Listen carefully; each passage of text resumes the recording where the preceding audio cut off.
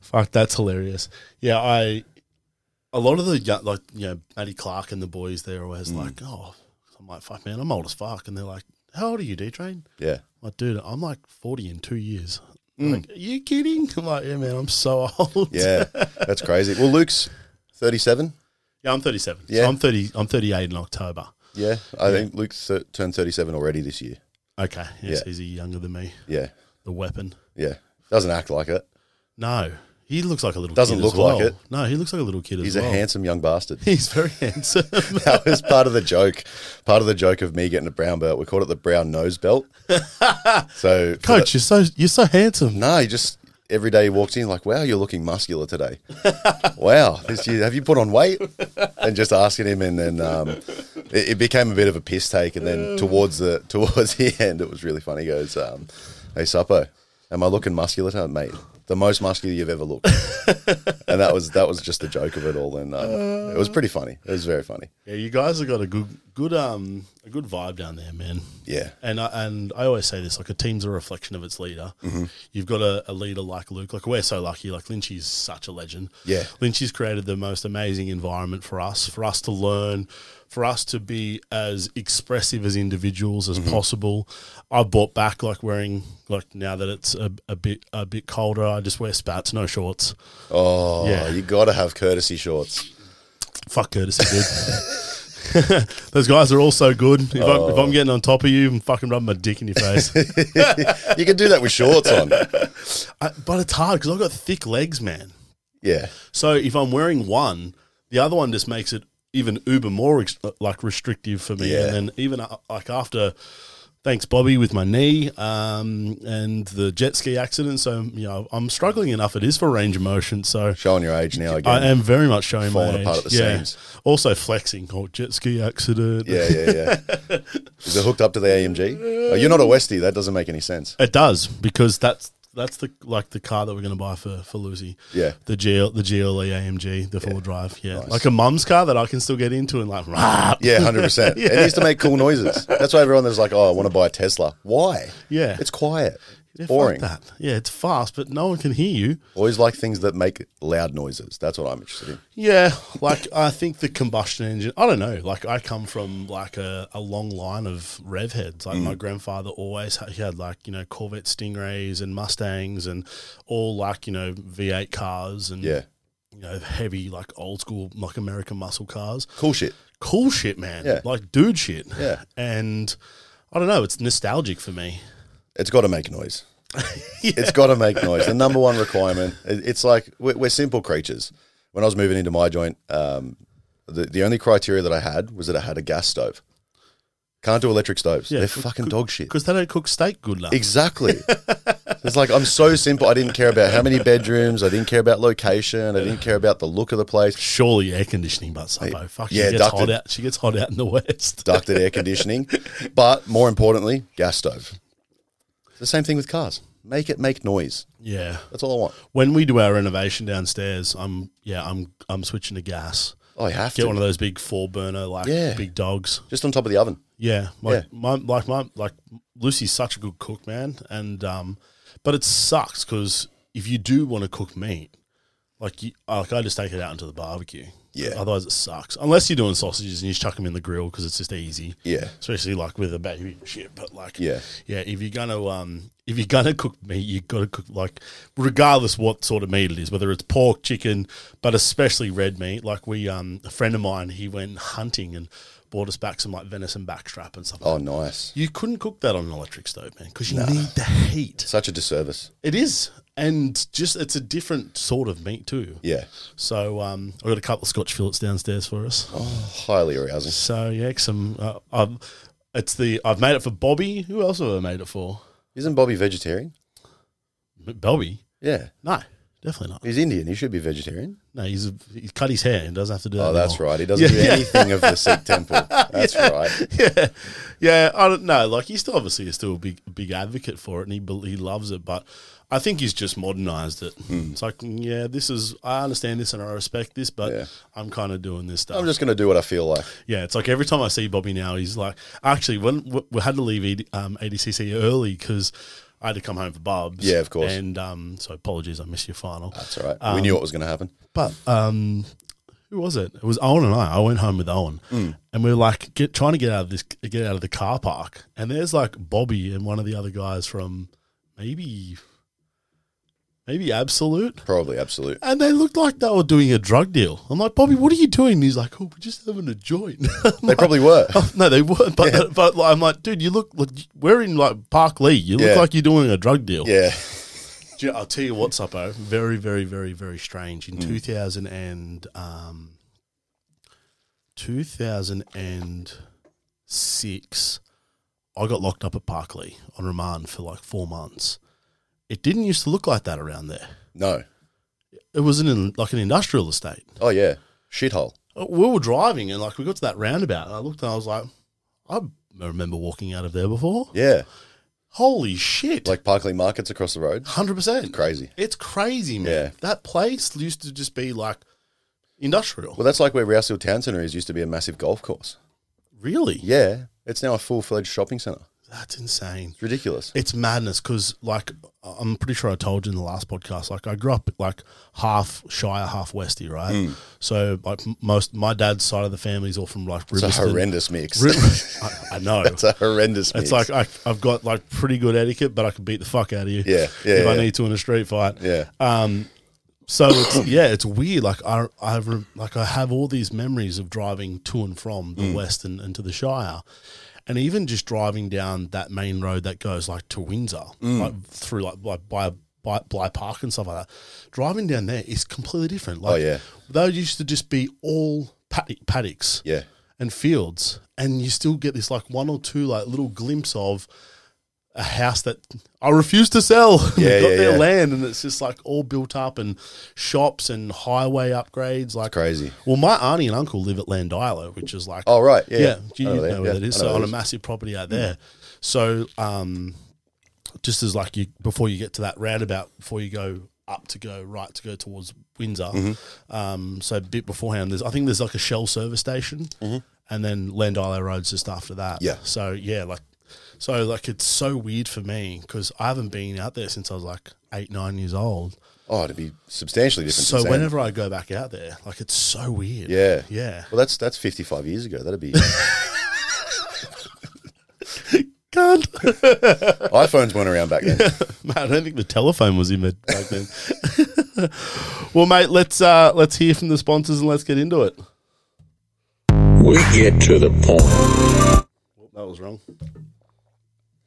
Podcast is supported by CMBT Nutrition. Fuel your passion. You're doing that work on the mats. You need that you need those BCAAs. You need that protein hit for recovery afterwards. You need a snack. These guys have the best bars going around. My favorite is the salted caramel. Trusted by the 145 UFC champion of the world, Alexander the Great Volkanovski. Head over to cmbt.com.au and fuel your passion. We get to the point.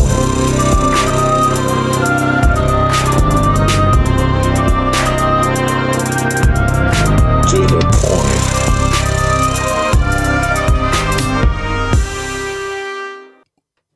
Joshy Suppo Saunders in the house. We're back. We're back, baby. It's so crazy. Like, what were we here? February, March?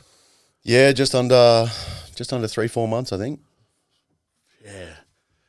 And we had this conversation. Unfortunately, a lot has changed since then. Yeah. My co-host Benny has ended up back in rehab, which is super unfortunate. But I guess the crazy thing is that you said you were going to come back here and bring the medal.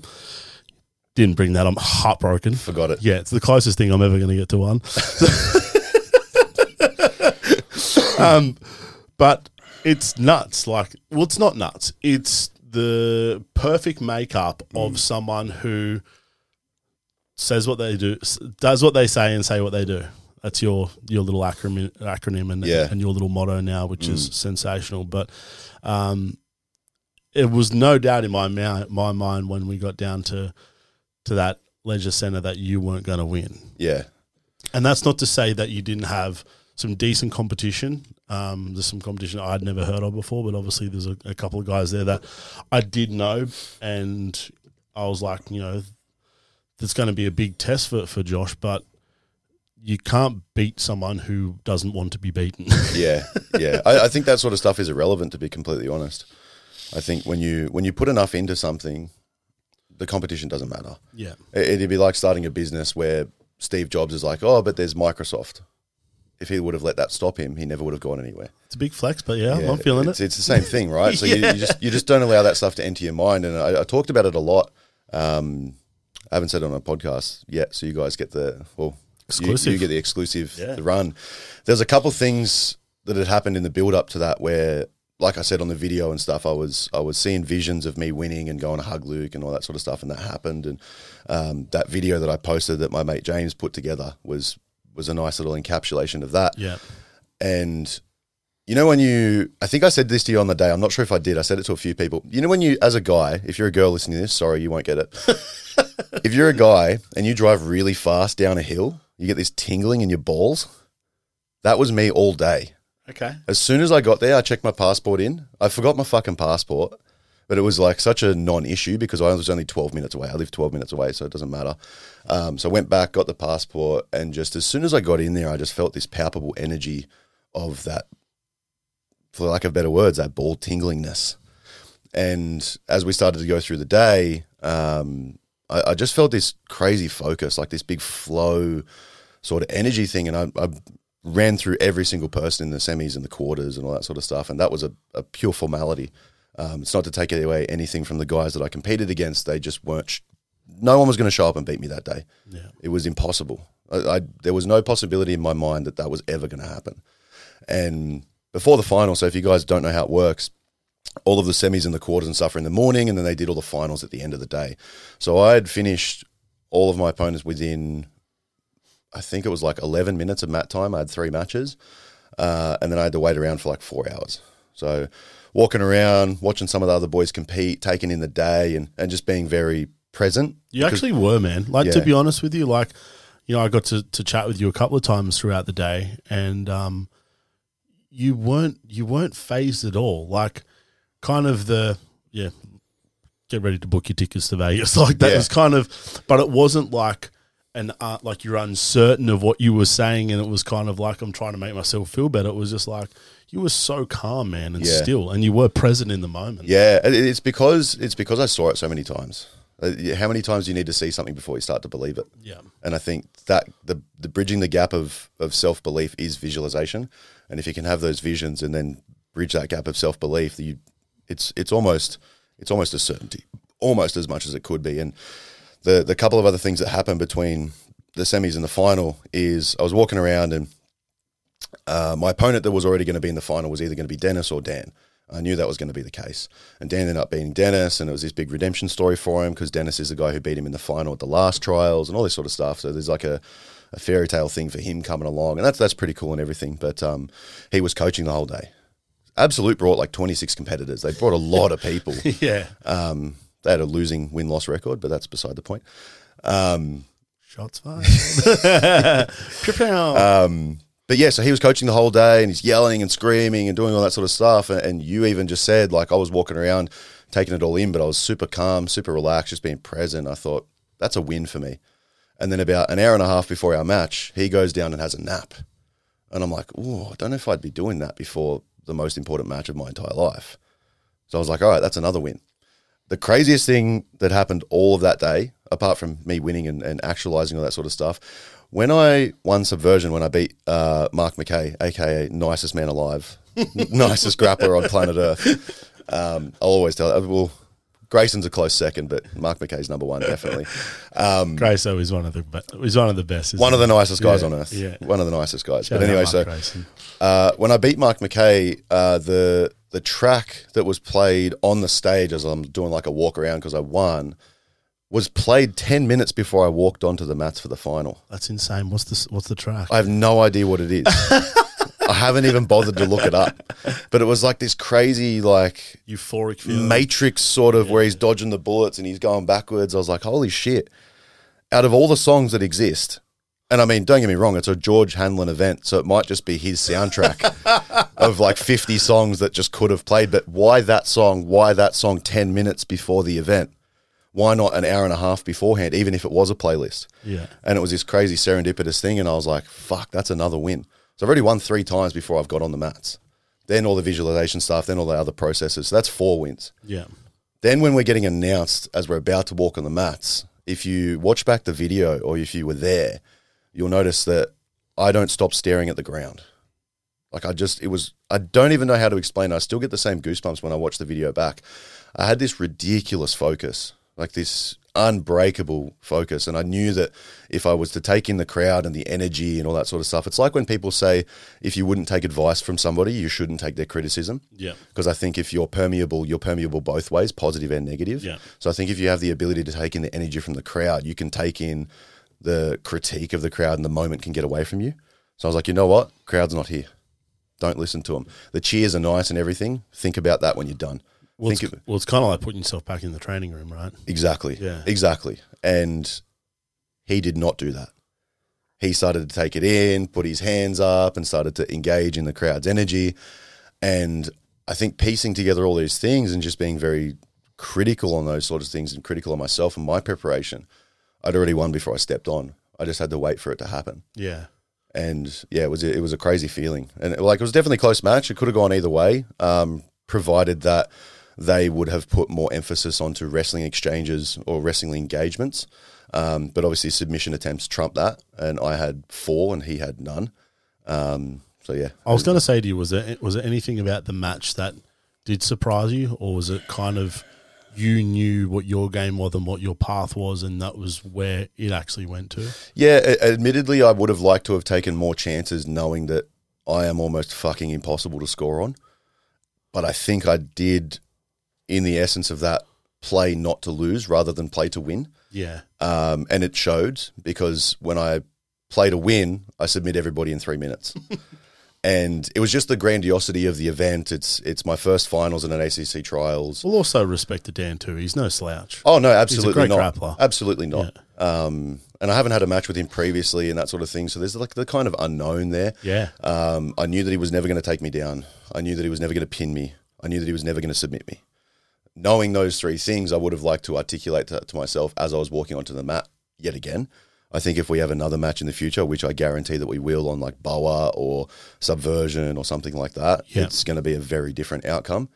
And I guess just, fast forwarding, surely that's something that you take into the big stage and go, hold on, I played to safety here. Mm-hmm. I need to go and do my thing because I'm fucking on the big stage now. Oh yeah, which is a great silver lining and a lesson. Yeah, something that's so big and major too. Yeah, absolutely. I think it comes back to the quote as well, mate. Like, if you're willing to be the man in the arena with the glory and the fame, you have to be willing to be the man in the gutter and nothing. Yeah, you have to be willing to be both, and that generated from like courage and authenticity. The authenticity is that you have to be willing to be seen in all lights. The shadow side, the light side, the wins, the loss, the success, the failure. And I think perpetuating that moving forwards, like you said, it's balls to the walls. Yeah. Whatever happens is whatever happens. 100%, man. And that's so exciting. Like to be, 3 or 4 months sitting here with you, with what that vision, what the storyline was and what the narrative was and the vision, and then to see you on the day executing was a very beautiful thing to watch, man. Like I've got a lot of love for you because I don't know, I have an attachment to you that there's a similar path in growing up and stuff like that. And I love the fact that, you're what, 10 years younger than me? Yeah, 12. 12 years younger, fuck off. 25. Yeah, you're 12 years younger than me, and I wish I had your brain and your mindset at 25. Life would have been a hell of a lot easier for me, and I probably would have achieved a hell of a lot more. So I think that's why I love everything that you do, Josh, is because I do see a lot of myself, but I was just a scared little boy, and to see someone just prosper and just do it. And you've got to drink your own Kool-Aid, man. Oh, yeah. People can say what they want. Oh, he's fucking arrogant, he's this. You don't drink your own Kool-Aid. No one else is going to drink it for you. Yeah. Yeah, you got to be hot on yourself. You got to be hot on yourself. And I think as well, mate, like to that point, no matter what you do, somebody is going to be pissed off with you. Somebody is not going to like the way that your face is set up. There's nothing you can do. It's like in Step Brothers. It's like, you need to change your face. He's like, how do I do this? And the guy that goes, pow, pow, pow. Yeah. Your dick like Kobayashi. Yeah. It's such a great movie. Such a great movie. But I think in the element of that, no matter what you do, no matter what you say, no matter who you're friends with, no matter what you accomplish, someone is always going to be pissed off with you. So do what you want to do in your own personal values and align yourself with that. Because if you're always worried about what people think of you or what I should say to appease this person, you're always going to be running around in circles, fatigued, because you're trying to please everybody else. Yeah. And you're not going to be pleasing yourself. And what's the point? Like at the end of your life, if you ask yourself the question, what would my 85-year-old self do about this? And it's like everybody sort of gets to an age where they ask themselves, what would I do if I was 85? And it's the joking one, like you can swear or push in lines at Woolworths and do all that sort of stuff because you're old. Yeah. You don't give a fuck anymore, right? Why not escalate that to now?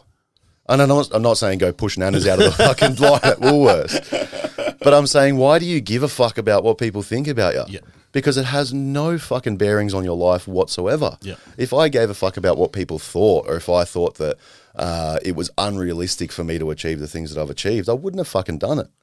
100%. I'd still be sitting in a place where I'm like, oh, it must be nice. It's like there's a quote of a guy, his name's Andrew Tate. He's that real provocative masculine dude. He's like I don't know what the fuck how to explain it, but he goes, when I was younger, there was four of us. There was four of me and three friends in a group, and we were walking down Sunset Boulevard in wherever it is in America, and a Ferrari drove past. LA, yeah. And he goes, all of his friends just went, oh, that must be nice. And he went, nah, how the fuck do I get that? Yeah. How do I get it? Because if that guy figured it out, that means I can figure it out. Because if you look at humans, we're all the fucking same. We're all the same. You all have the intrinsic capability to achieve whatever you want. It's just the reason that you tell yourself that you can't. Can't, yeah. That's the only thing. So when I look at the stuff that I've achieved, I just have never told myself I can't.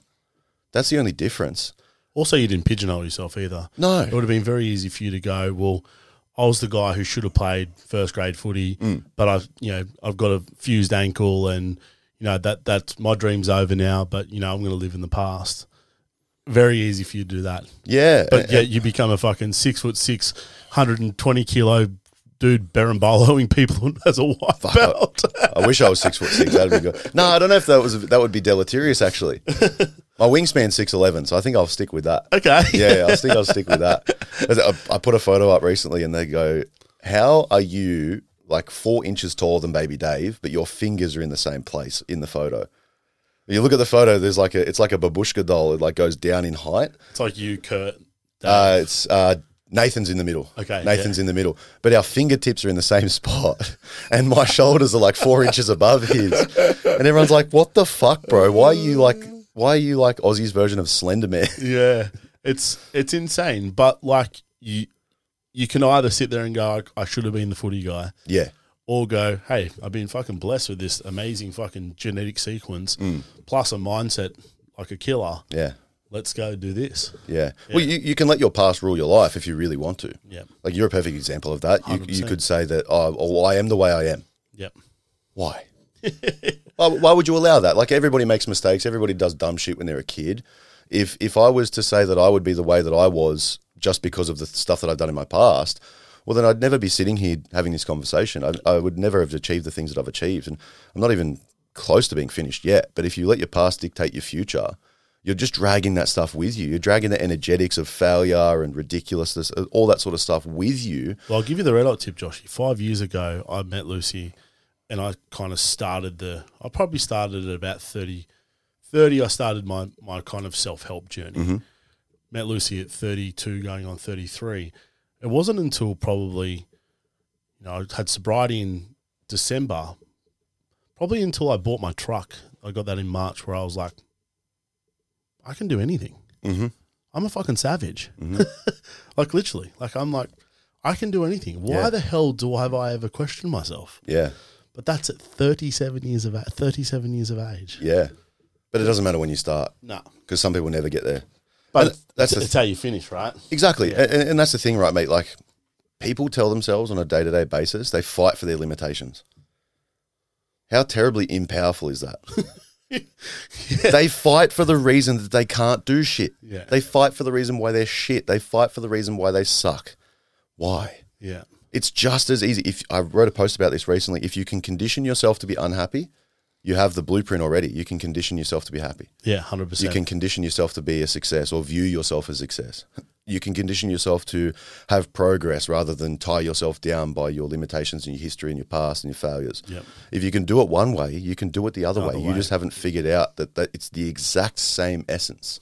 It's the exact same thing. Well, I guess, kind of segueing into into the HPU stuff as well. Like you look at from when you're on the podcast to when you took the mats for trials, like everything in your life was doing this, was on an upward trajectory. Everything, like your the job that you got in the gym, into the it's a bit warm in here. I might have to open this door soon. A couple of big vessels breathing hard. Very well. But it's like you look at your online stuff with HPU. You're into a role that you absolutely love. You're booked out with your clients, so it's like there's some sort of proof to the madness that if your mindset is like this for jiu-jitsu, it's like this for your own self-accountability, and it's like this for business. Like your bell curve is going up and up and up. Yeah. Like if people can't see that and see that, hey, look, if you can put that in one area of your life, the rest of your life is going to prosper as well. Yeah, well, the Miyamoto Musashi quote that we always go back to is once you know the way in one thing, you know it deeply enough, you know the way in all things. 100%.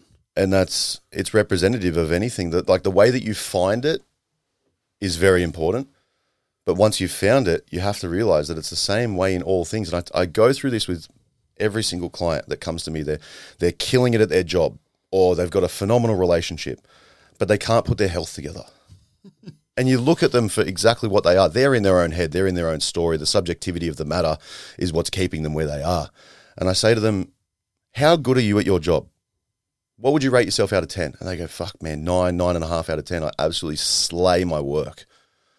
I said, so you are a weapon? And they go, well, I guess you're right. I was like, so what the fuck is the difference? If you figured out how to do it at work, what's the difference between you doing it at work and you doing it for your health and you starting to do it for yourself? What's the difference? There is no difference. It's just that you haven't even pieced that together yet. And I say it all the time. I've got a cool little accountability thing that I say to people. And they always say, I struggle with building habits and keeping habits long term. I said, no, you fucking don't. They're like, what do you mean? I said, listen, I'll do it for you. I said, now look, when you were 5 years old, your parents decided to entrust you with brushing your teeth as a responsibility, right?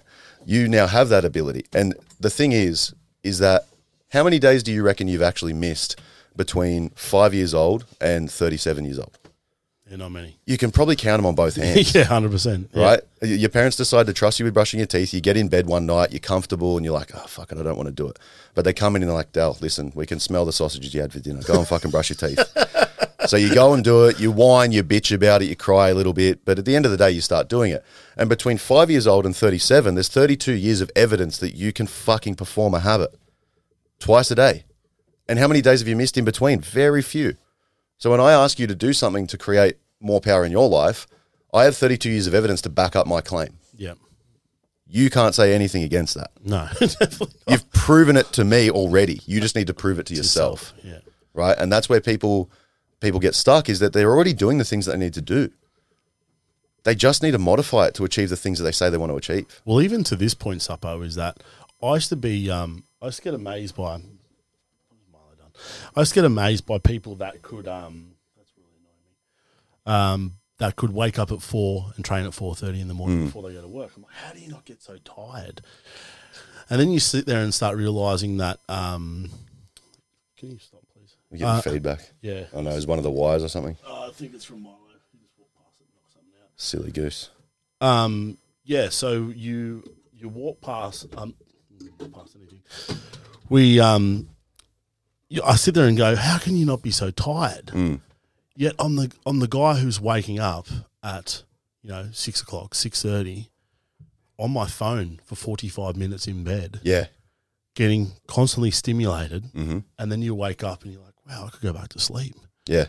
And then it's by the time you get to the Arvo, you've flogged yourself at work, day-to-day stresses, I'm almost falling asleep, whether it's training or jiu-jitsu or whatever else. And, this is the big thing with the business is that I'm up at 4:30, 5 o'clock most days. Yeah. Even the days that I don't have to start early. And they're the days that you get down there and that feeling that you get when you've hydrated yourself, read a page of your book and trained before anyone else, the sun's even fucking gotten up, is the most empowering thing. And for some reason or another, at 3:30 when I'm normally dying, I'm going again. Yep. Whether it's circadian rhythm, working with, the vitamin D of the sun, I'm not too sure. But the thing is that I used to tell myself, if I'm this tired now, what am I going to be like if I wake up at 4:30 and train? Yeah. Where it was the complete opposite. I had to remove some stuff to be able to do that. And yet I'm still making jiu-jitsu for 5:30. Yeah. And that's the thing at the same time, like a lot of people don't need to add things into their lifestyle to become successful. They need to remove bullshit. They need to remove barriers. They need to remove unhelpful self-talk. They need to remove screen time. They need to remove dog shit food and all those sorts of things. And I think to what you said is if you're forcing yourself to get up at 4:30, you have to be on. Yeah. Because if you're not, you're going to be ruined. Yeah. And I think that's the beautiful part about what you're saying is that if you're going to get up at 4:30, you may as well read a page of a book. If you're going to read a page of a book, you may as well hydrate yourself properly. If you're going to hydrate yourself properly, you may as well make your fucking bed in the morning.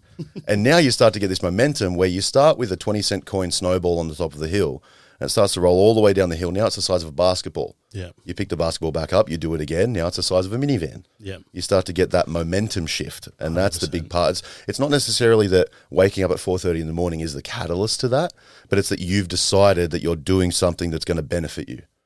And that's what I tell everybody because you have to have this momentum shift in your life. Like one of the boys asked me on one of the other shows that I did from the boys with Adelaide that I'm good friends with, and they said, where did this all start for you? Because you didn't start doing 13 sessions a week. I was like, well, no, I started with the decision that the day I got my license back, I would join a jiu-jitsu class. Then I decided I'd do 3 sessions a week no matter what. Then I decided I'd do 5. Then I decided I'd go and train at Sydney West based off a recommendation of my private coach at the time, Josh. And then I was like, oh, they do morning classes, so I'll do all the morning classes at Sydney West, and then I'll do all the afternoons at my other gym. And then eventually I'm in a process now, I'm doing every session at Sydney West, bar Friday nights. Friday night's date night. You've got to have fucking date night. It's got to happen. You've got to have some freedoms. Yeah. But I'm doing every session. And I didn't start there, but the momentum, you can see the track record. And for everybody listening that look at someone like me or yourself or something like that, people do a lot of shit with their day. You don't have to look at us and compare yourselves to where we are. Compare ourselves to where we started, but also comparison is the thief of joy.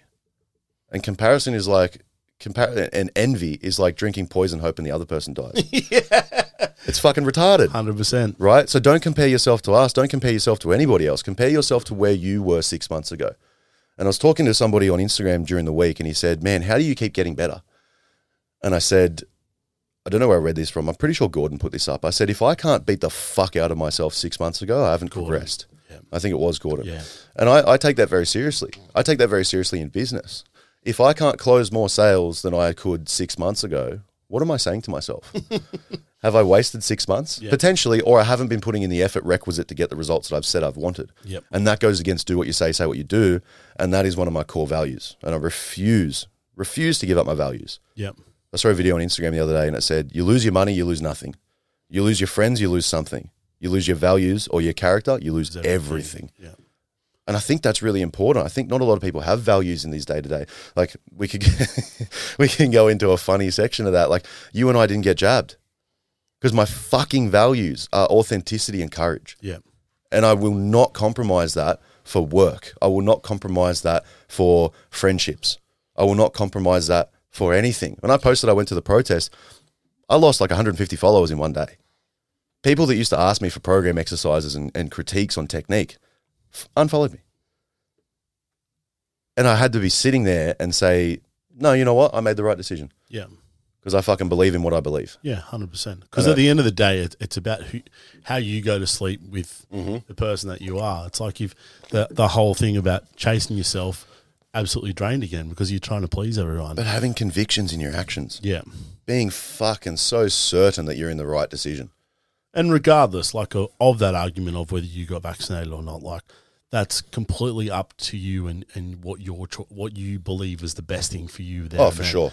And like much like yourself, I grew up and I can call bullshit on things. You know what I mean? So I was able to address that, and that's my thing. If you got it and you thought it was the best thing for you, that's fine. But at the end of the day, you do have to do things with values and conviction, and understand that not everyone is going to like you for what you believe in. Yeah, exactly. but I think doing something again to appease anyone, to appease a government, to appease a friend, to appease a family member, to appease a work colleague, I think you really have to take stock on whether you're appeasing people too much. I think you have to have conviction in your word, and the reason why I'm able to achieve the things that I achieve is I fucking do. Yeah. Like, there's no way other around it. There is no secret. There's no crazy trick. I don't read the fucking secret every night and put my crystals out and fucking manifest all this shit. I got a live, laugh, love poster on the wall, and I fucking go to the beaches and drink soy lattes. 100%. If you have conviction in your word, you can kind of predict things. And I always go back to early stage McGregor. But conviction in your word also has to be conviction within action as well. Like, Absolutely. you can't sit there and put crystals out into the moonlight and earth yourself into the sand, hoping that the world's going to give it to you. But I think those two things are one and the same. I think that's where people get a lot of it fucked up. I think conviction in your word has to come with action. I think it's almost implied. But I don't think a lot of people recognize that. And I think that's where they start to fall off, because they say they're going to lose 20 kilos and then they never follow it up with any action. Or they say they're going to start a business and they never followed it with any action. Yeah. That old quote, the richest place on earth is the graveyard, because that's where all the dreams go to die. And no one ever put any fucking effort into them. Like, I've had several business ideas I never fucking floated. It's one of those things. But if you have conviction in your words, at least one of them will stick. Yeah. And then who knows, your fucking life could change. 100%. Like, speak to me 5 years ago, I was trying to make the NRL. I was not a personal trainer. I had never done jiu-jitsu. I was not in a relationship, which I'm not now, but I wasn't in there. I was just being like a fuckboy idiot. I was drinking all the time. It's pretty standard with the culture, but brother, Yeah. It was actually you play footy, and that's the life. Yeah, it was actually really funny. One of the boys asked me about that. They're like, "Why did you quit rugby league?" And I told him the whole story, and I was like, "Man, honestly, looking back on it now, it has a lot to do with the culture and the way that those people carry themselves. And it's not a broad brush stroke of every single person in rugby league, but the gross majority, they do act like fools. Yeah, and it's one of those things where jiu-jitsu doesn't have that. Yeah, jiu-jitsu is a very community-orientated thing. Community-orientated and respect, and that's a lot of respect. It's respect for others, but also the respect for yourself. Yes, like I can't. I can't express how much I've grown from doing jiu-jitsu. Like it was, having the surroundings, having people like Chad and Owen and, G and, James Walters, guys like Tari, guys like Matty Lynch. Like, I've been through a pretty big journey since I started jiu-jitsu in February 2018, on and off partying, drinking heavily and drugging heavily. And for some reason, it was like, I was lucky to have someone like Chad Chad and Owen always bringing me back to, okay, well, like, this is the safe space and this is the place where you will eventually find that this will be the place where you sit in the whole time. Yeah. As opposed to coming back here to try and get some inner peace with all the craziness. And I had this conversation with Mullo weekly, man. You look at Jared Mullen's career, he's one of the best to ever put on a jersey. Oh, yeah, undoubtedly. And, we talk about, when Jared went through his hard spots, he lived in this, where Lucy used to park her car for work, she's got her own dedicated car spot, it's got a name on it and stuff like that. And Jared lived in the apartment building above. Oh, really? But he was that arrogant that he'd park there. He couldn't drive one floor up. He'd just park in Lucy's spot. And before Marlo and I became mates, I actually keyed his car. Yeah, and I told him I was going to flog him. But now it's a running joke with Jared and I. Yeah. Like, Marlo always says to me, he's got a new career. He calls me fat tits. We're dogging fat tits. That's I call him dog. I'm fat. Remember the show Dog the Bounty Hunter? Yeah. Yeah. So I'll tell you offline the story about it. But it's like, he's like, hey, fat tits, just letting you know, I'm just driving around looking for a couple of CEOs' car spots to park. But it's like it's a joke now. He's been sober for almost 4 years, and what his life has like now in terms of substance and fulfillment with his family. He's got a company where he takes underprivileged kids out or Down syndrome kids out. He takes them to the movie Time Zone. Then he's got Coach AI where he can still utilise his rugby league skills to help young kids achieve their rugby league dreams. Really cool. Which is crazy because, you would have thought playing in a semi-final with Joey or playing for New South Wales, playing State of Origin, playing the amount of caps that he had for the Knights, you think that, he's like, no, that's so far in my revision mirror. What I'm doing now, I'm actually making change and I'm a much better person. Fulfillment, man, 100%. Yeah, it's interesting, though, it's something you said, you used the word substance. And it's funny, when you take substances, you lose the substance of your life. Yep. If you remove substances, you gain substance. And it's funny because it's a paradoxical thing. And Massively. I'm 6 years no drinking. I very, very occasionally do drugs anymore. Smoke a bit of weed, probably like once or twice a month. But I don't think you could really be a competitive jiu-jitsu athlete without smoking weed. It's like, when I seen Bobby doing his drug deal, he's like, man, I'm just smoking a joint. Yeah. I'm like, aren't you an Indian Sikh? You shouldn't be doing that, dude. I mean, let's be careful with competitive jiu-jitsu athlete and Bobby Sandu in the same sentence. Oh, shots fired, Bobby. No, I saw it. He's been coming into Sydney West. We saw him on Tuesday night and then Wednesday morning, and it's been good to have him around. He's such a fucking funny character. He's a really good dude. He means well, and he's the best, man. He asks really good questions. Actually, he does. He actually is really interested in what you have to offer. In terms of a conversation. That's what I really enjoy about Bobby. But that's anyone at any level, Suppo. Not the guy who's won ADCC trials or, the best coach, in Australia for jiu-jitsu. Bobby could have that conversation with the homeless guy on the street. Yeah. He genuinely cares about having a conversation. That's what I really enjoy about him. It's one of his qualities that is quite good. Yeah. And we give him shit for bouncing around gyms and he's got multiple puppies and it's one of those things where he's got coaches in every corner and all that sort of stuff. But he's just that guy. He is just that guy. He's the guy that everyone he almost missed his match, his first match because he was just talking to people. He was so excited to see everyone. You can see it in his face. He was like, wow, all my people are all under one roof and I get to chat with everyone. This is sick. It was really cool. That was like Eth. Eth was chucking a dump in the toilets. They're like, Ethan Thomas, third and final call. Geordie's ringing him. His older brother Geordie's ringing him. He's like, bro, where the fuck are you? He goes, just hanging a shit. Couldn't be cared. Just doing a Darren Britt. Yeah. Couldn't care less. Dropping off the kids at the pool. Yeah. And walks out, smokes this dude, and then just walks off. Not a care in the world. And Luke, we actually had this conversation about on the Subversion match. It's really interesting that you get to see the way that people deal with pressure. I find it fascinating. I love looking into the inside of people's minds and the way that they handle pressure. Is that like out in the green room, out the back? Yeah, out the back. Like our team, we were playing Monopoly. We were literally having a game of Monopoly before everybody walked out on massive Subversion. fight to get Park Lane first. Yeah. Exactly. And all these boys are in there, they're sweating, they're fucking doing paces and stuff like that. And even a couple of our teammates, they kind of let it get to them a little bit and stuff like that. And one of them came up to me and he goes, man, how are you so calm? And I was like, well, first of all, the work's already been done. Nothing I can do to cram for the test now. I'm just trying to get Park Lane. Yeah, exactly. I'm just trying to get Park Lane. I'm not even fixated on the fucking match.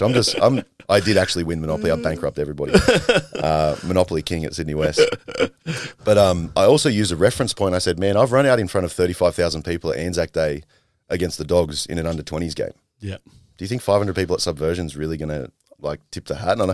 There's always going to be pressure, but the beautiful thing about that story is pressure is intrinsic, always. Yeah. Who brings the pressure to the scenario? You do. You do. Yeah. Every single time. And I love the John Danaher parable of the plank. And I heard it somewhere else before I heard it from John. But then I did hear it from John later. The parable of the plank, he talks about there was a magician that came to their school in New Zealand. And he walked across this plank of wood. It was like 3 meters long. Then he got all the kids to follow him. Then he puts it between the two demountables. He goes over, no dramas. All the kids are shit scared because they don't want to fall off. He goes, the parable of the plank that you have to realize that there's no difference between the plank on the ground or the plank elevated above the ground. There is no difference. It is still a plank and you still have to walk across it. The only difference is the mindset that you take towards it. Yeah. And he marries that to jiu-jitsu and competition. The more that you can make competition like training, the more that you can go, oh, I've done this every day for the last 6 days for the last year and a half. Yeah. You know what I mean? And it's one of those things where I try and do that. I explain my methodology in competition pretty heavily to some of the boys, and I see that some of them struggle a little bit. I said, man, training should be done at 85% and competing should be done at 65%. Because you know that you have that extra 20% to give whenever you need it. Yeah. If you're in the back end of a match, you've got 30 seconds left and you're absolutely running at 100%, you've got no gas tank left. Yeah. You've done yourself a mischief. And it's not going to be it's not going to be predicated on the way that you prepare yourself. It's the way that you bring pressure into the element of the arena. And I think the more that you can make competition like training rather, the more it becomes second nature. Don't think about the crowd. Don't think about the event itself. Don't think about all of the other competitors. Think about it as a training round. Because what are the similarities? There's mats. There will be grappling. There'll be a time that you'll be grappling for. You're going to sweat. You're going to get tired. All these things are similar. Why not focus on the similarities rather than the differences? Yeah. And then you can start to talk yourself out of all the pressure of all the ridiculousness of the event. And it starts to become an enjoyable process. Like if people see me on competition day, they would have no idea that I'm competing. I'm the exact same way as if I go there to spectate. I'm talking shit the whole time. I'm fucking laughing, joking around, and they go, oh, Josh is ready to go. I'm like, yeah, I'm ready to go. Like even so much so that at the Central Coast competition I did before trials, my only comp is a purple belt, which is fucking hilarious to say. I was doing 3 divisions on the day. So I did purple belt, no-gi heavyweight or ultra heavyweight because it's IBJJF. I did purple belt open weight, and then I did blue and purple open weight super division where they give you the belt. And I had to close 3 divisions because they were all happening on different mats, and it was just the scheduling of comps, and it's always a fuck around. I ended up having 3 matches back to back with no rest in between because I was like, like I didn't put the pressure on myself, but I was putting pressure on myself to perform. My adrenals and everything else would be fucking taxed, and I wouldn't have the ability to do that. But how many rounds do you do back to back to back to back at Sydney West? Exactly right. Exactly right. We might do, between the intermediate and the advanced class, we might do 10 rounds. It's 10 5-minute rounds with a 30-second break. Yeah. So you you've guys already only done do it. 30 seconds. Yeah. Yeah, we don't fuck around. Yeah. Fucking hell. In the lead up to trials, we were doing 6-minute rounds, obviously because it's exactly the time frame that we were doing. But yeah, we're doing 6 minutes and 30 seconds break. And it's like, go on, get your partner, get going. Because if you can build that level of capacity, what's a 6-minute match if you can do 30 minutes back to back to back to back to back? 100%. Well, I'd take this back to, my jiu-jitsu got so good just training in the lockdown at home, because Luke and I would just put 3-minute clock on, or would put a 6-minute clock on, or 10-minute clock, or whatever else. But all we did was roll. Yeah. I don't think, I didn't learn any new pathways or new skills, but I added on to what I had. But the confidence of being able to go, well, I know I can do 23-minute rounds. Yeah. With a 30-second break in between each one. Yeah. With a guy who's bigger than me and a purple belt, or as big as me and a purple belt. Yeah. So there's a method to the madness with showing up and rolling every day. Sometimes no discredit, but I like to just bypass the technique and just go and do the rolling. You and Ethan would have a good conversation. He hates drilling. Because that's where I learned. I learned the most from rolling. I learned that's my learning pathway. I think even to take another level on top of that, and Luke's been sick this week, so a couple of the boys have been taking classes, and I've got the benefit of teaching 2 classes. Very grateful for that opportunity. Oh, congratulations, mate. It's always good fun, and I always get good feedback because, unlike the Russian baby, I can actually speak English, and no one needs subtitles for my critiques and all that sort of stuff. But I said to Luke during the day, I said, mate, it's a funny thing that when you start coaching, you have to be able to articulate exactly what you're doing, and you can't just go off the back of what you usually do. Yeah. And it forces you to think about it in a way that crystallizes it a lot more. And unfortunately for Nathan, our round on Wednesday morning was not good for him because I was thinking so much more. I wasn't just flowing with movement. I wasn't just being the athlete. I wasn't just being the strong guy. I was thinking, what if I do put my hand here? What movement is that going to negate from him? And then having that over your head. You're becoming quite more cerebral because you're actually thinking about the details from the coach. Very consciously aware. Yeah. And now I'm hitting things that I would never hit previously to this. Like I've been working on triangles. That's fucking cool. For the last couple of weeks, and I'm snapping triangles on fucking everybody. Everybody. And like a Shiro Senkaku or anything like that, or all these sort of different mechanisms of triangles, I'm starting to piece it together where, like, if you're in a Yoko Senkaku or side triangle, you're actually only a quarter turn away from a reverse triangle. Yeah. And that concept to me 2 weeks ago was crazy. But now if I can see it in my head and if I can articulate the way that it is meant to be put together, I can start doing that within a roll.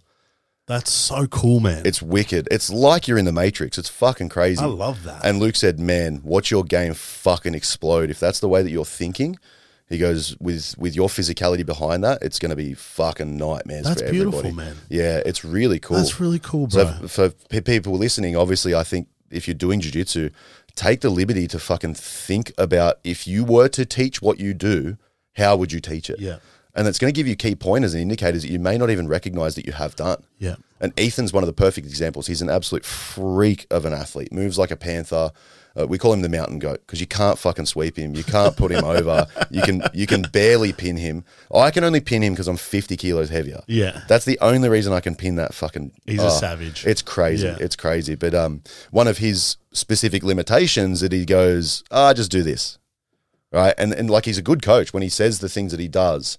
But I think the difference between somebody who is that good and the upper echelons of the sport are the people who can articulate the difference between what they do and why they do it. Yeah.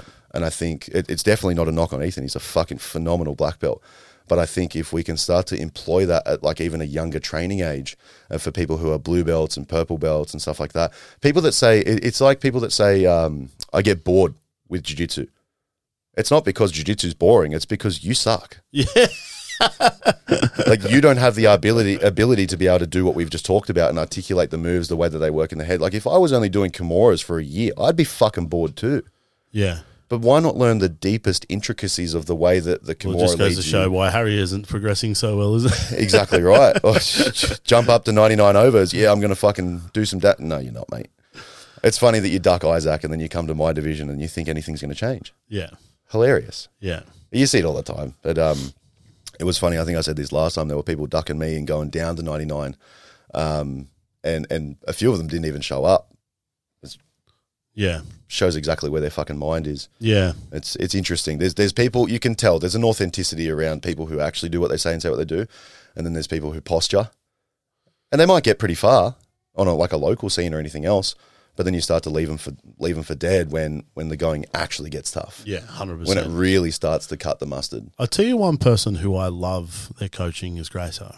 Oh, yeah. For me, Grayson speaks to me because it's just short, sharp, to the point. Mm-hmm. It's simple. What Grayson does is very, very simple. There's no fluff. No, there's no fluff. There's no fluff. But it because I'm a very simple person. Yeah. What he does, and just like his Pez dispenser passing, the Keza, these are things that I use every time I roll. Mm-hmm. When I pass someone, I Pez dispenser pass them all the time. And if it's not, then it's a way for me to get a whizzer and end up in a front headlock or something like that. But that is the basis of my premise. If I'm going to pass you, that's what I'm going to pass you with. Because the way that Grayson, and both sides, have never been able to do that. Grayson's coaching is so sharp and to the point. You do it both sides, and when it's packaged up into 20 minutes, and you're ready to do positional sparring. Mm-hmm. For me, as a jiu-jitsu student, I love the way he coaches. Yeah. But then also the same with, I think Chad's probably the best coach I've ever had in anything. The guy's amazing, but Cop that, Lynchy. yeah, no, well, I'm about to give credit to Lynchy. I know you were. Like Lynch goes. The other night, I was like, what the fuck is Lynch doing? So at first you start from on your bum in butterfly guard, and then you end up in the turtle, and you're over here. But it's not till you get to the end where you're like, oh, hold on a second. I just used the same thing, but in 3 different scenarios and to get to 3 different positions. Yep. So then you build an overall picture of you can utilize this to end up here, here, and here, because if you're fixated on just ending up in one spot, what happens if you do end up rolling into a different position? How do you get that back, or how do you end up executing from there, or going back to that base? So Lynch is another great mind and a great teacher. This is where I am not even going out of a limb when I say this, that Luke is the fucking premier coach in the country. Yeah. his ability to be able to dissect the way that things will move heuristically across several sets of moves is fucking incredible. Like, you got to give the credit where the credit is due. And my post about getting my brown belt in 23 months, it's caused a congratulations. Thank you, sir. Caused a fucking shitstorm on Reddit, and I got sent a couple of the posts, and I dove in. I was like, fuck these guys. And someone said that our gym's medals don't count. The only medal that counts from our gym is the silver medal that Baby got, because I am supposedly a known steroid abuser and Jeremy is a black belt from another gym. And I was like, you have no idea what you're fucking talking about. You can't have any idea what you're talking about. But back to what Rogan says, like, if you're getting upset by someone who's going to a forum like Reddit and throwing shade, how good's their life? Oh, exactly right. Like, in all honesty, like, if you can appreciate how good Luke is and how good your team is, you're messaging Luke or you're messaging yourself or Jeremy and going, hey, guys, fucking great performance, awesome. You're not sitting there nitpicking. No. Because you're a fucking loser. You're probably one of those people who gets bored at jiu-jitsu because you shit at it. You've never won a local tournament. That's what I take that as. You can't even get bronze at a fucking local tournament, whoever it is. But that's the long and the short of it. And I know what you're like. It would just be a piss take for you to engage in that. It was very sort funny. of stuff. Yeah. I had a lot of fun. I was giggling to myself at writing the jokes. But the fact of the matter is, if you see someone doing something that you haven't accomplished, ask yourself why.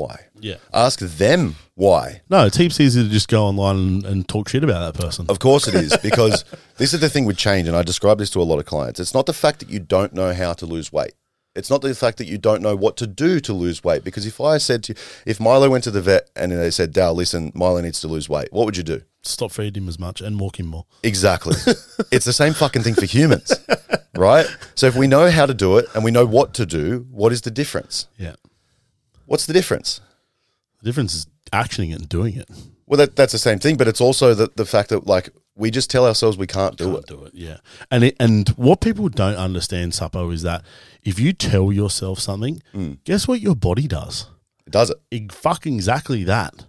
Like, I haven't really ramped up my training. I haven't really been strict per se on diet. I move a lot more with my work now, 100%. But, I've taken out the drugs. I've taken out the alcohol. I sleep a lot better. My fucking nose isn't blocked all the time, so I actually can get oxygen through my CPAP machine when I'm sleeping. It's a nice benefit. Yeah. And then, obviously, like a lot of things, one thing that a lot of people don't know, and what I do know, which is a reason why I should have never blown out to 134 kilos, is that if you want to lose weight, the number one thing that you have to have is hydration. Your body will not pass anything because everything passes through your urine and your feces. There's no your fat's burning and it's melting away. Fat cells shrink and they grow. They stay there. And they also multiply. Exactly. So case in point. But the couple of little things that I removed from my life, what we were talking about before, I haven't really changed anything more differently to my life. But for some reason, like, I got down to from 134, I got down to 118, 117. I'm back to 120 now, but I'm fucking fit and strong. And some people go, well, you've put on weight. No, I haven't. I put on muscle. Yeah. And guess what's going to happen? The more muscle I put on, the better my body's going to be running. The more you burn at rest and the more I'm going to burn at rest. Exactly. Yeah. And that's it, bro. Like what you said before about not adding stuff and making things more complicated and difficult. It's about actually just removing the shit. Like whether it is weight loss to start off with. Because what you have to understand is that the first point for me was going, I need to get from 134 to 115. I got to 118. But I wasn't feeling good on the jiu-jitsu mats. I was feeling weak. I was feeling tired and lethargic. So I'm like, well, I need to add some stuff back in. That has been like, I'm feeling better, looking better, and moving better, but the number on the scale is still 120. Yeah. But I'm not the same 120 kilo person that I was in January. Yeah. And that will start to change as well. Your goals are a living organism. Your goals don't have to be set in stone the entire time. And not to make it about me, but just because I'm actually going through a journey like this at the moment. It's cool because people can learn from it as well. 100%. Like a lot of people ask me, like, how much do I weigh? I was like, the only reason I know what I weigh is because I have to fucking tell people that ask me. I don't actually give a fuck. Because if the performance is there, why does it matter? 100%. And I think this is where people focus in the wrong direction. They start to focus on, let's talk about finance for a second. They start to talk about that 100x return that they might have a 1 in 10 shot of getting. Why not focus on the 30% return that you have a 5 out of 6 shot of getting? 100%. Where your focus is what will grow. And if your focus is always fixated on a number, on an outcome, of an end point, well, then you're always going to be focused on where that is rather than where you are. And we talked about this last time with the fuck happiness thing. You create the desire to say that you won't be happy or satisfied until that point comes. Yeah. Winners and losers have the same goals. The only difference between winners and losers is they commit themselves to the activities they commit to. That's it. Losers commit themselves to reasons.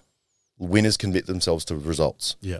But the way that they derive those results is committing to the activities. The activities are the outcome. Yeah. It's not the process is the result. That's what I like to say. Well, case in point, like a couple of the people from the gym were like, "Oh, I'm doing the Newcastle Open, the Jiu-Jiteros." And I was like, "Oh, fuck, when is it?" Okay.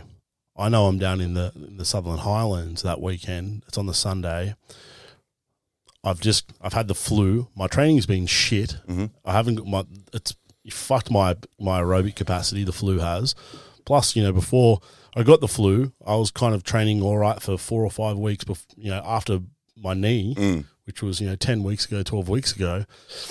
And I was like, if you don't sign up for this and put yourself in this position, there was no point in doing everything from the start. No. There was no point in what's the point of having my sobriety and ticking off those things that I said, eating better, feeling better, looking better, sleeping better, hydrating better, a better quality of life. My business is growing week on week, month on month, the trajectory, because of the effort that I'm able to put into it because I'm up early, I'm reading that page. Yeah, you've only got 2.5 weeks to get yourself ready for this. But there's no one else at Blue Belt at 100 plus kilos or 97 plus kilos in my division that is going to be able to prepare in 2.5 weeks of what I can do. No one else. I don't give a fuck, because I know I've got all the tools and capabilities that by the time the 24th rolls around, that there's no one else that's going to be there that's going to be able to beat me. Because there's no reason for anyone else to beat me but myself. Exactly. And it was like I had a shower at what time? At 8:20. I mined Bubs this morning. Luce went to the gym, gave her mum time, you know what I mean? Just to be herself, because she needs it for her mental health. Oh, of course. So I didn't get into the shower until like 8:30. I got in the shower and I'm like, fuck, supper's not even 10:30. Why am I showering for? I should be downstairs in the gym. Like, I only need half an hour. Yeah. I'm like, right, got out of the shower, got dressed, went to the shops, got our stuff for lunch, and I parked the car in the driveway, straight into the gym, music on, got the stuff out, bang, into it. Boom, boom, boom, boom, boom, boom, boom. It's fucking, 9:30, and I'm like, fuck, I've got 20 minutes to do mobility. Yeah. This is sick. So kind of 10:02, you're ringing me going, hey, going to be there 15 minutes early, do you want a coffee? I'm like, fuck, how good's that? Like, I started my day for myself at 8:30. By the time you rang me at just before 10, I've gone to the shops, had a shower, got a workout in, got some mobility done, had another shower, and ready to go for this. Yeah. There is no reason why come the 24th, regardless of how much my preparation time is, that anyone should be able to beat me. Yeah. But looking for reasons why instead of why not. 100%. We're so good at justifying why not. We're so good at justifying why not. And if you realise that that's the circuitry in our brain, but that you can override it, it goes back to what we were saying before. You're not the person that you are based on your history. Yeah. You're not even your name. Your name is just a sound. Right? To say that I am Josh is fucking retarded because it's just a sound. I'm a Josh. Yeah, my name is Jeff. But it's just stupid, right? Or to say that, I am the ethnicity that I am, right? If I was born on a holiday when my parents were pregnant in Turkey, I was born there. I'm still English, still Australian. You know what I mean? But I was born in Turkey. Does that make me Turkish? No. Fuck no. Unless you identify as Turkish. Like even then, it's ridiculous, right? Like you're saying that. Fuck, Josh eats a lot of falafel, man. Yeah. Like you're saying that you are the way you are because you were born on a certain patch of mud on a fucking blue dot circling in space. Yeah. And now you decide to perceive limitations on top of that based on those things. 100%. That's ridiculous. Yeah. That's why people, it's not very powerful, but people fight for their own limitations. They listen to your story and they listen to your schedule. It's like, oh, fuck, you got the rain week off work. You had time to do that sort of stuff. Guess what, motherfucker? So do you. Yeah. Everybody goes, oh, well, you run a business so you can train 13 times a week. No. I fucking built a business by design so I can train 13 times a week. Dude. If you want to fucking take the reins to my business and stop collecting a regular paycheck from your job, you fucking be my guest. Or if you want to go get a $150,000 pump truck, be my guest as well. You be my fucking guest.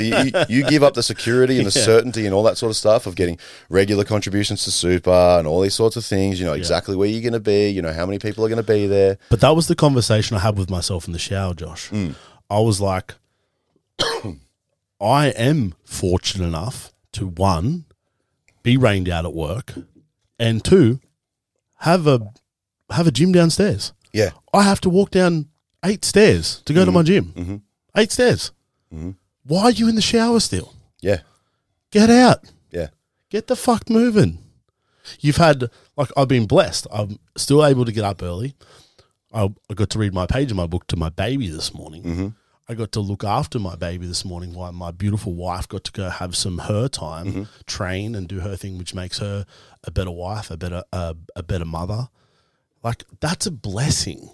But I could be sitting there yelling at the rain through the window going, you're stopping me from working. Yeah. Yeah, exactly. My life's shit. Yeah. Oh, bro, I missed out on $2,000 today. I should be working. Oh, Yeah. mate, fucking, it's about pivoting and seeing the silver lining, and there's a blessing in everything. Because 9 times out of 10, bro, like my daughter is the best first thing in the morning. She's had 10, 12 hours sleep, big smiles. She loves life, and I miss that a lot of the time. Yeah. Because I'm gone. I'm done. I'm halfway out to Cessnock, or I've already set up and we're pouring concrete. Those mornings that I get to have with her, I embrace that shit, man. Oh, yeah. Because there's not enough fucking dollars in the world that's going to replace, because she's not going to be a baby forever. No. The baby that I woke up with this morning is not the same baby that wakes up tomorrow. No. Because her evolution with everything, physically, mentally, is evolving daily. And I don't want to miss that. It's really cool to see. Like, obviously, I don't have kids and I'm not really sold on the idea, actually. But it's cool to see the evolution. Like, my auntie has 5 kids now. It's fucking crazy because she's 31, 32. She got 5 kids. She had 3 kids and then... She's got a touch football team. Mate, they're all boys. Holy shit. They're all boys. She does have a touch football team. She went 3 kids and then twins. Savage. Like 2 weeks ago. Savage. Yeah, it's Congratulations, crazy. Yeah. auntie. And then the nan was all giddy about it. She's like, "Oh, Josh, you gotta hold the youngest one because you're the eldest grandson and he's the youngest." And they did all those nan shit, like where they take cute photos and fucking put them over the house and whatever. Nostalgia. Yeah, exactly right. But it's a beautiful thing to see the evolution of kids, and it reminds us that exactly what you just said. She's different day to day. Yeah. So the fuck are you? Yeah. So are you. Yeah. You're telling yourself because of your history that you can't fucking change because I was stupid in school, because I fucking had no mates, because I used to be a drug addict, because all of these fucking stupid things, all these stories keep you where you are and you're in a mental prison for why you can't do the shit you say you want to do. Yep.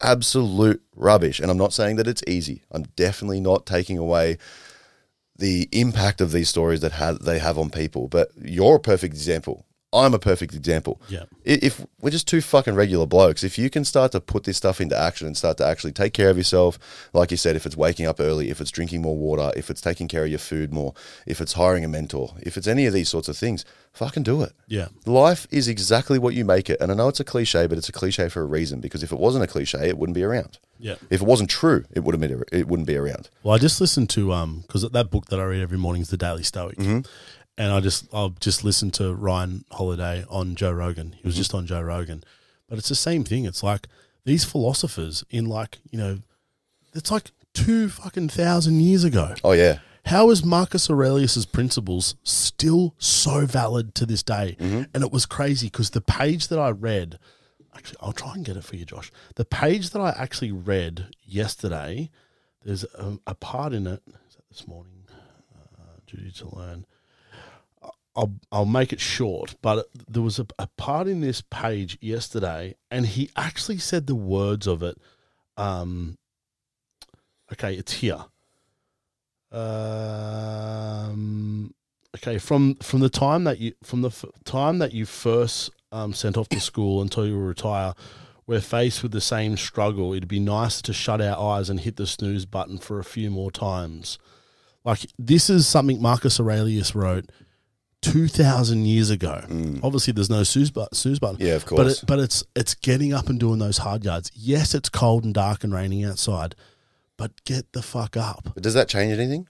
No, it doesn't. It's the same with the plank. Yeah. Regardless whether it's summer or it's winter, mate, get the fuck up. Do your thing. Yeah. But that's how crazy this is. That philosophers from that didn't even have fucking pen and papers. Like, their shit, like Marcus Aurelius' stuff is still valid right now. Yeah. 2023. Yeah. 22. Is it 22? Yeah. Oh. Goose. Getting way too ahead of myself. But it's the same thing. It's like, once you know the way in all things, you know the way broadly in most things. It's the same principles across everything. It's disciplined work ethic, saying what you want and then going after it. 100%. That's all it is.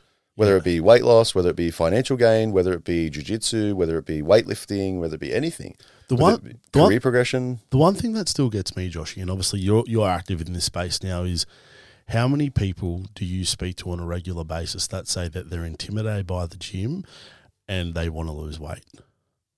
Less and less so now, because my specific clientele are mostly people that are already doing 85% of the work and I need to tune the last 15. But it is a very common story. Which is madness. Because if you think about how many gyms, like even just Newcastle, there's like 30 different Globo gyms, 40 different fucking CrossFit gyms, 10 different jiu-jitsu gyms. Like, the fact that this and social media, everyone's seeing fitness.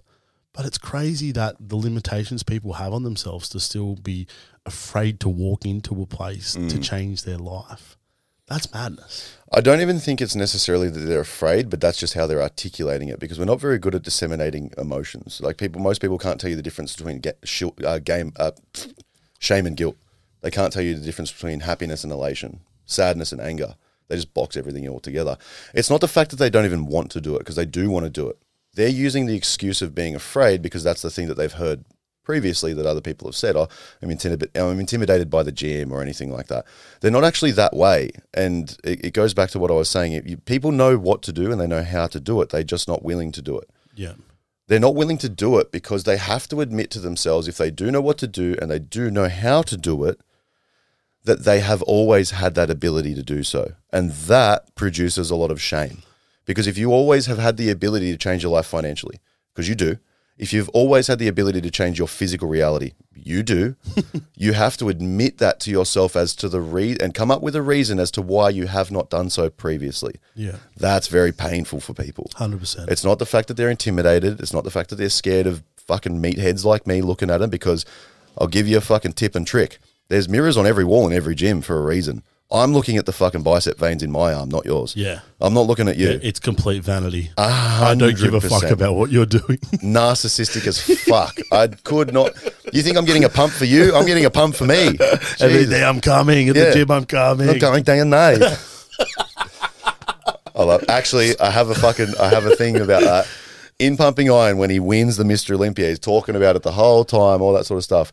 Starts to smoke a joint and it says, Arnold is numero uno. I got a shirt the exact same, the white and black, Suppo's numero uno. I was going to wear it 2 trials, but it didn't come in time. They fucked it up and they sent me the wrong one. So I can wear it after. I might wear it to my next event. I might wear it to Subversion or something like that when I compete next. I'm not actually on that card, but the next Subversion.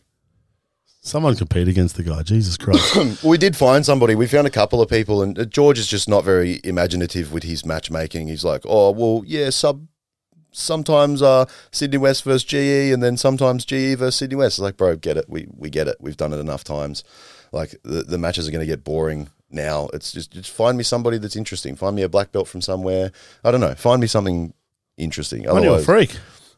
Find some big Samoan dude. I'd find anybody. Yeah. If King Kong can make underneath 140 kilos, fucking bring him too. But But one thing I did want to have a chat with Joshy is obviously you did do a podcast on the way up here, and with a business mentor. Give us a bit of a rundown on that and where HPU is at the moment. a lot of the stuff that we were talking about recently, and he was also talking about like what makes people great in terms of like online coaching and personal training and stuff like that. And again, I don't think it's any different in any other facet of anything else in your life. I think you have to have discipline. I think you have to have the ability to do what you say and say what you do. You have to be very authentic. You have to be courageous. The whole men in the arena thing again, you have to be willing to be the man in the gutter with nothing to have the ability to be the man with the fame and the fortune and all that sort of stuff. And I think just perceptualizing that and putting it forwards and understanding that these are the key principles, they're the thing that give you the biggest return on investment.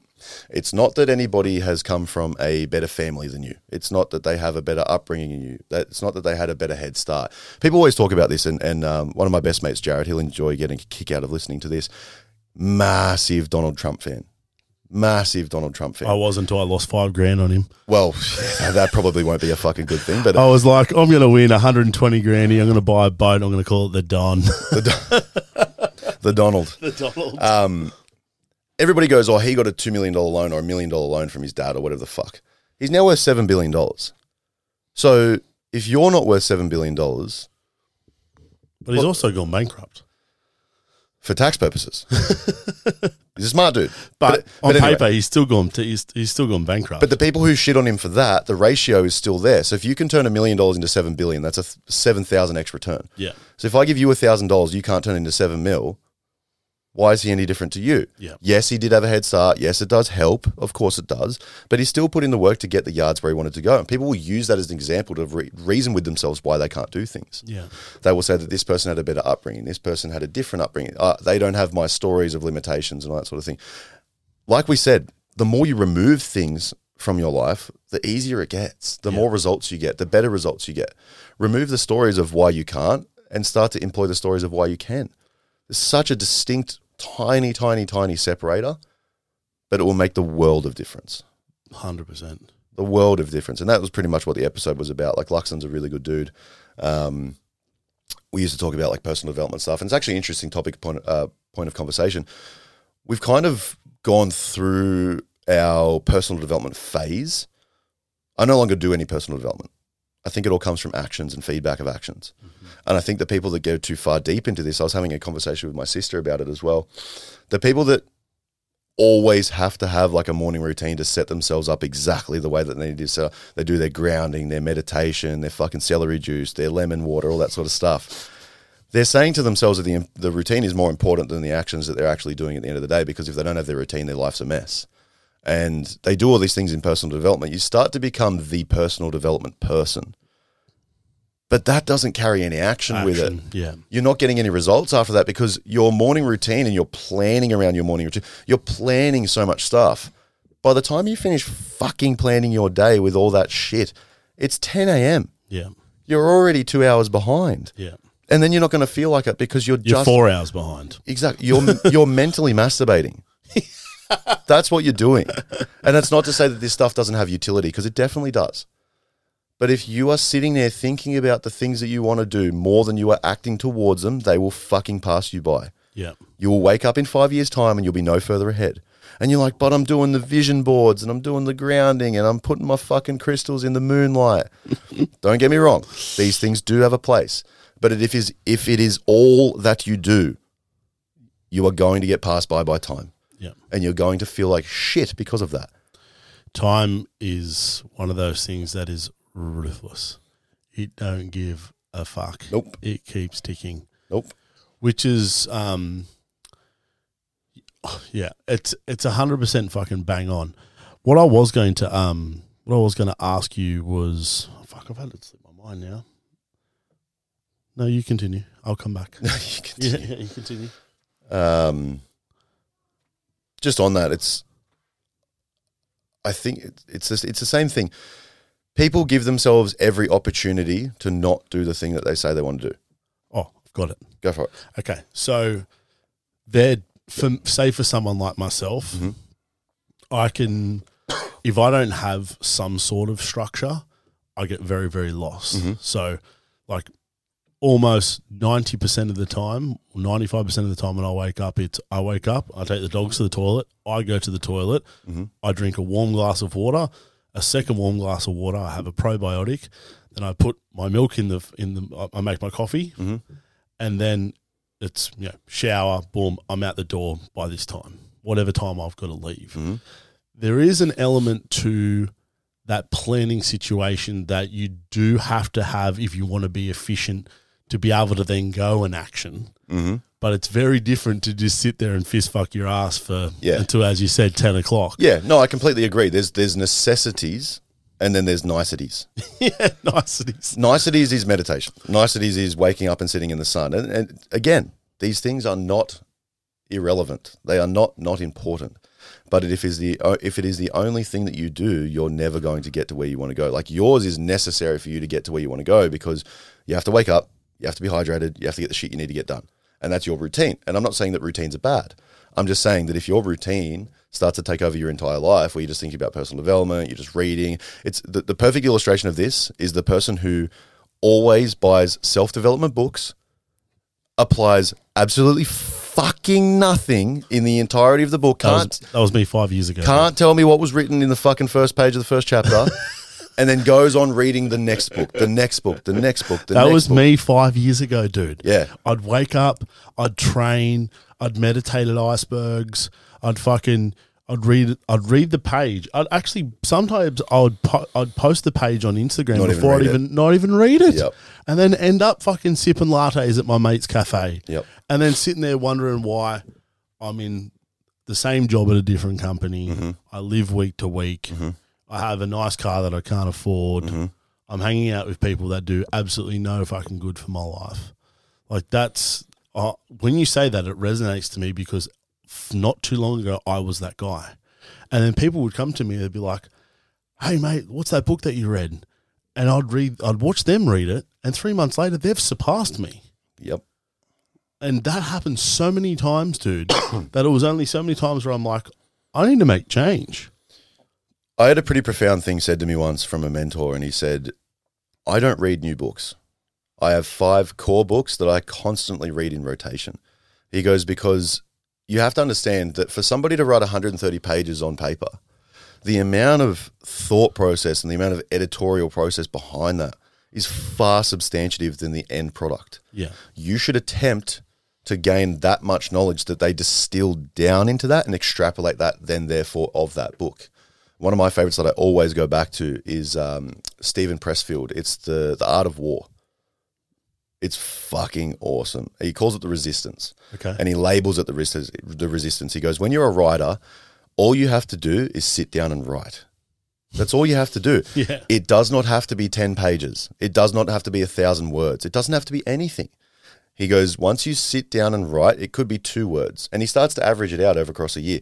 If you write 2 lines of page once a day, every single day, you will have written 70 pages at the end of the year. Yeah. That is far substantive of the person who writes 14 pages on a Monday and then waits till fucking March to write the next couple of pages. Yeah. Then waits till August to write the next couple of pages. Yeah. Plus, the second person in the second story has all this self-doubt of, I'm a procrastinator, I don't concentrate.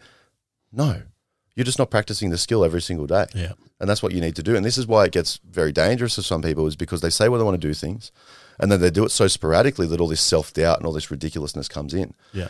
I heard a quote recently. I don't necessarily agree with it, but I like the premise. He said, I will never be depressed because I'm moving too fast for depression.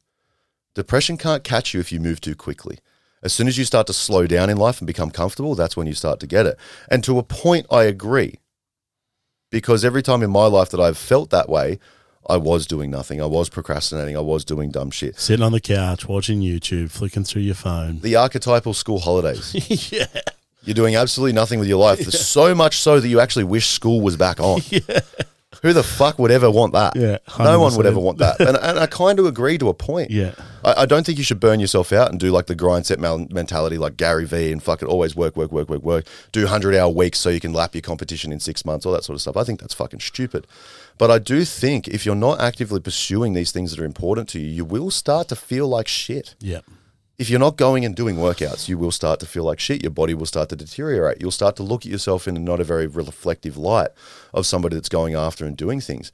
And this is why I love personal training so much, because the physical transformation is the first step to the mental transformation.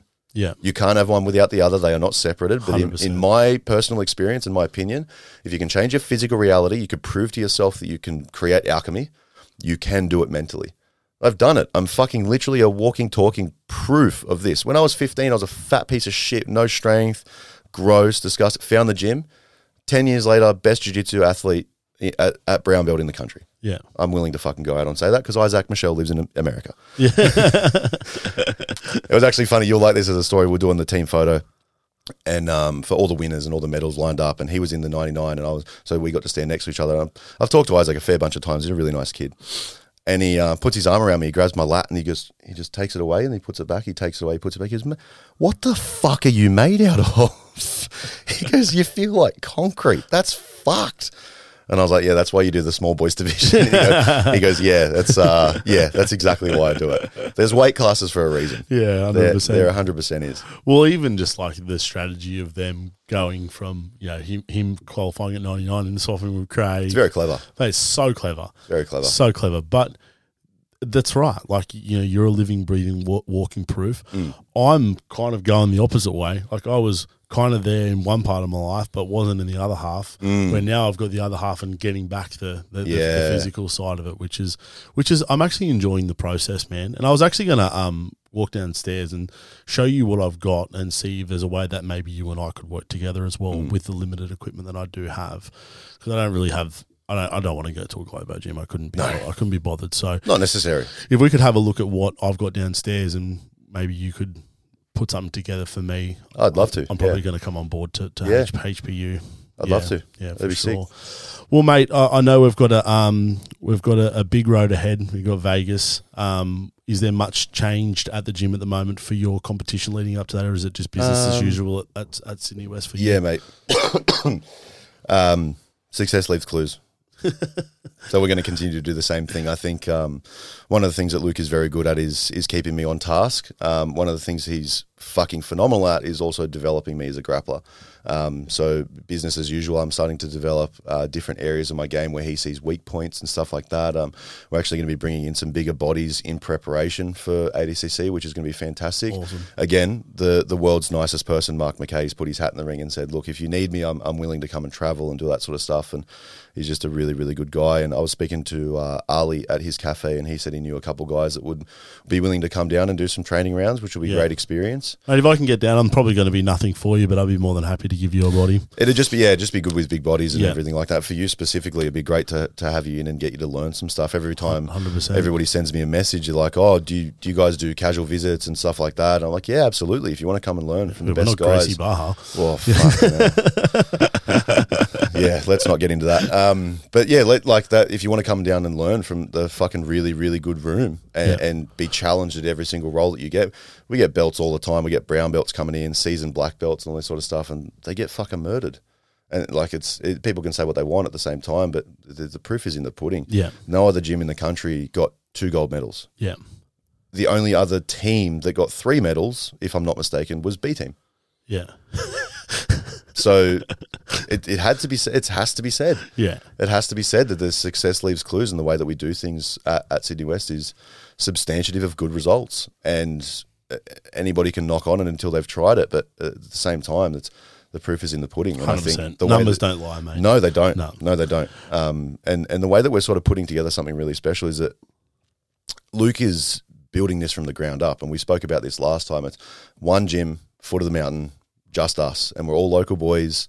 I mean, as local as I can be. I'm still a Westie, but I'm not a Penrith Westie. There's a very big distinction. But we're all building this thing, and we're all looking after each other. We're all getting better. But there's, like you said, there's just a community aspect that trumps anything I've ever been a part of. There's that communal suffering that you do get from physical sports and combat sports and stuff that makes it's addictive. It really is. That's why I love Ronan so much, man. Yeah. I love Ronan so much. Not just the quality of jiu-jitsu that I get in the room and the coaching. I love everybody in the room. Yeah. And that's exciting, especially when I'm going to leave my family and I've had a hard day at work and I'm getting there at 5:30 in the Arvo. you want to be stoked and pumped to see the dudes that are there. Yeah. Yeah, we like that. That feeling is reciprocated for everybody in the gym, and like obviously some of us have our differences and stuff like that. You're not going to be best mates with everybody, and sometimes there's Kurt's still filthy at you. yeah, Yeah. Sorry, bro. yeah.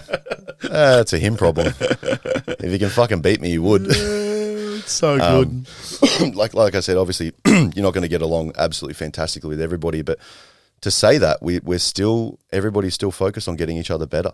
Yeah. Everybody really is, and sometimes you get a bit of a niggle and stuff like that, or sometimes someone's a bit rough with people, and it is what it is. It's part of every single gym, but what we really are putting together is something fucking crazy special. It's an absolute honour to be a part of it, and like I said, taking on more of a coaching role, like myself and Baby Dave, and starting to step up in that area is really gratifying, because now it's not only our success, it's the success of the white belts underneath us. It's the success of the blue belts underneath us. And specifically for me, coaching on the weekend, I got to coach one of my clients, Reese Fitz, to I've seen that. all submissions and everything like that. Yeah. And it was a really, really cool response from the spectators that were there. They because I say please when I coach. I take a left underhook, please. And it's something I've picked up from Luke. I've definitely stole that from him. But everybody's like, you're so nice, you're so calm, and the way that you were coaching was very directed. You didn't say play your game or fucking pull harder or watch the neck. Thanks, bro. I am watching my fucking neck. It's a jiu-jitsu tournament. Well, a team is a reflection of its leader, dude. Yeah, exactly. Like, exactly. And it's cool to get feedback like that from people from the outside as well. Yeah. It's a beautiful thing to get, man. Yeah, it was really cool. And everybody was like, you guys work so well together. It's like, man, we spend 5 days a week together. We're fucking really good mates. But it's also, it's substantiative of the level of coaching that we are getting delivered. Yeah. And I think that speaks volumes from the top down. Like you said, you are your leader. Yeah. It's from the top down to be able to still that. But not only that, replicate it. 100%. If the system really works, it should be replicable across all levels, across all belts, all ages, all divisions, all genders, even though there's only 2 of them.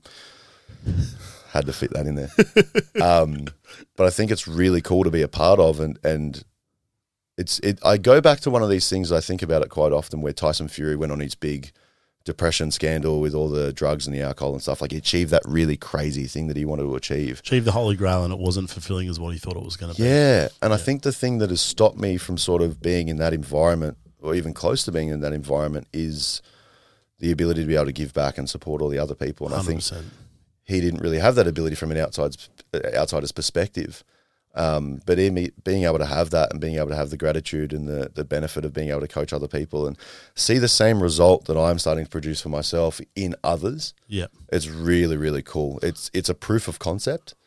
And I couldn't be happier with the guys that are coming through from our training room. Like, yeah, you're going to lose. It's going to happen. Someone's going to submit you eventually. But that's a great building block for success anyway. Absolutely. Yeah. But it's also how you take that on the chin and keep moving forward 100%. regardless. Well, it is a beautiful thing. And, Russell Brand, I always quote this man on Rogan.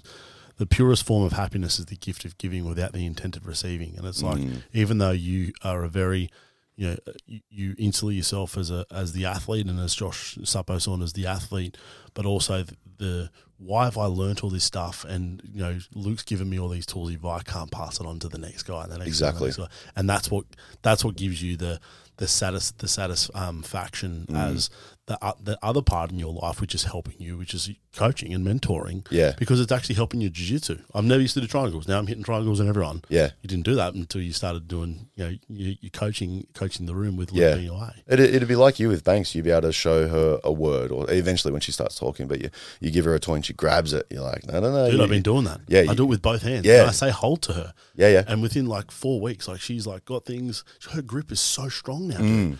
Like I get her to hold my thumbs and I pull her up and do like sit-ups with her. Yeah. And it's like, it's crazy the grip strength that she's gotten and the dexterity that she's gotten from like me just slowly doing stuff like that. Yeah. 100%. Yeah. I think it's really cool to be able to see that is such an important part of life, for us to be able to give back and show others and see the growth and development in other people. And I think like jiu-jitsu can obviously be a very selfish endeavor. But I think that the ability to be able to give that to other people is much more important. Yeah. And that's why I do what I do with my job. Like I've mastered the physical reality. I really have. Yeah. And why would I be selfish and keep that to myself? 100%. Because I want to be able to see that of other people. I want to be able to see people have the ability to be able to do what I've done for myself. Well, you know what it feels like, and you can't be an elite athlete for your whole life. No. So why not share it?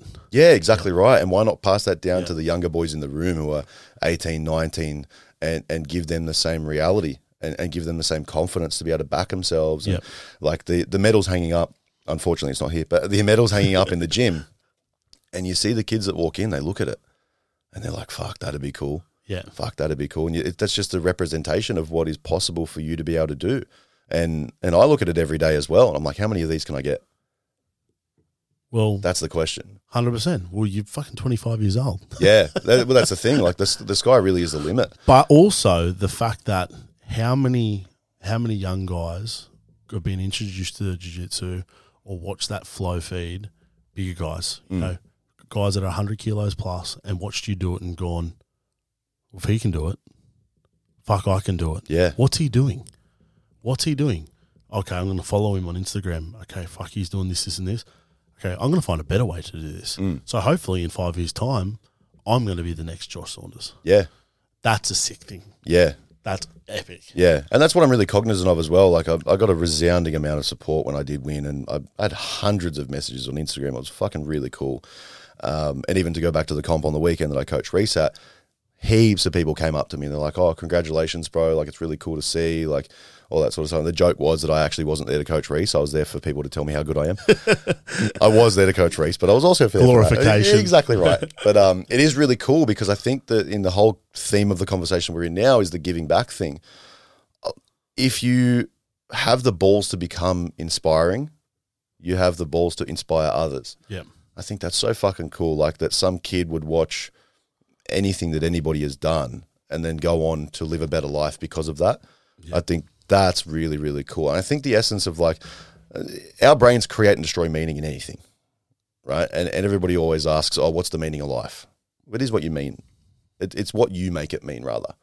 And I think for me personally, it's being able to carry as many people through the journey in such a light that they can actually actualize the things that they said they wanted to do. 100%. I think that's the really cool thing, because why be the Montgomery Burns, the guy on the hill with all the fucking coins and all the toys, and you're trying to block out the sun, you hate people and stuff like that. That's not a very fulfilling life in my opinion. No way. And I think jiu-jitsu is one of those things that you can really start to tap into, where you're teaching the white belts. You see the white belts come in every day and they're getting better, and you teach them a move and they fucking use what you did. They're like, hey, I did what you did and I did what you taught. And it's really cool. It's a really gratifying experience. 100%.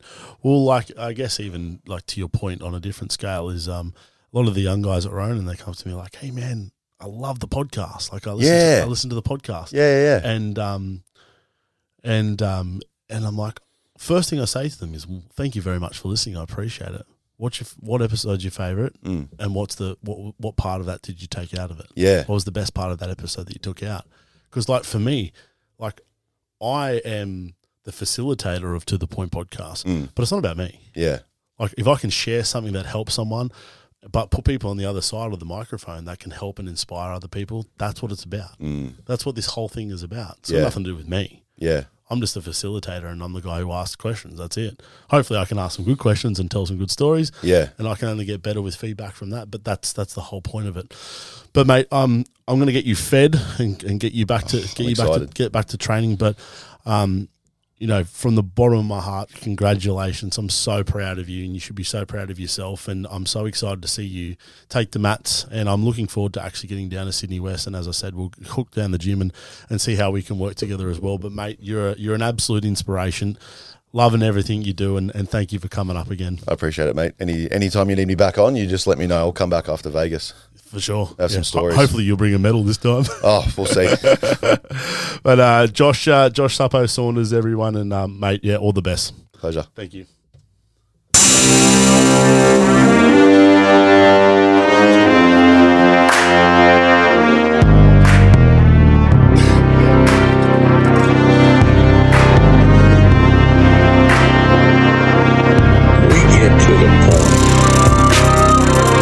Thank you for listening, legends. Make sure you like and subscribe on all your podcasting platforms, and head over to Instagram and check us out at ToThePoint_podcast. the point.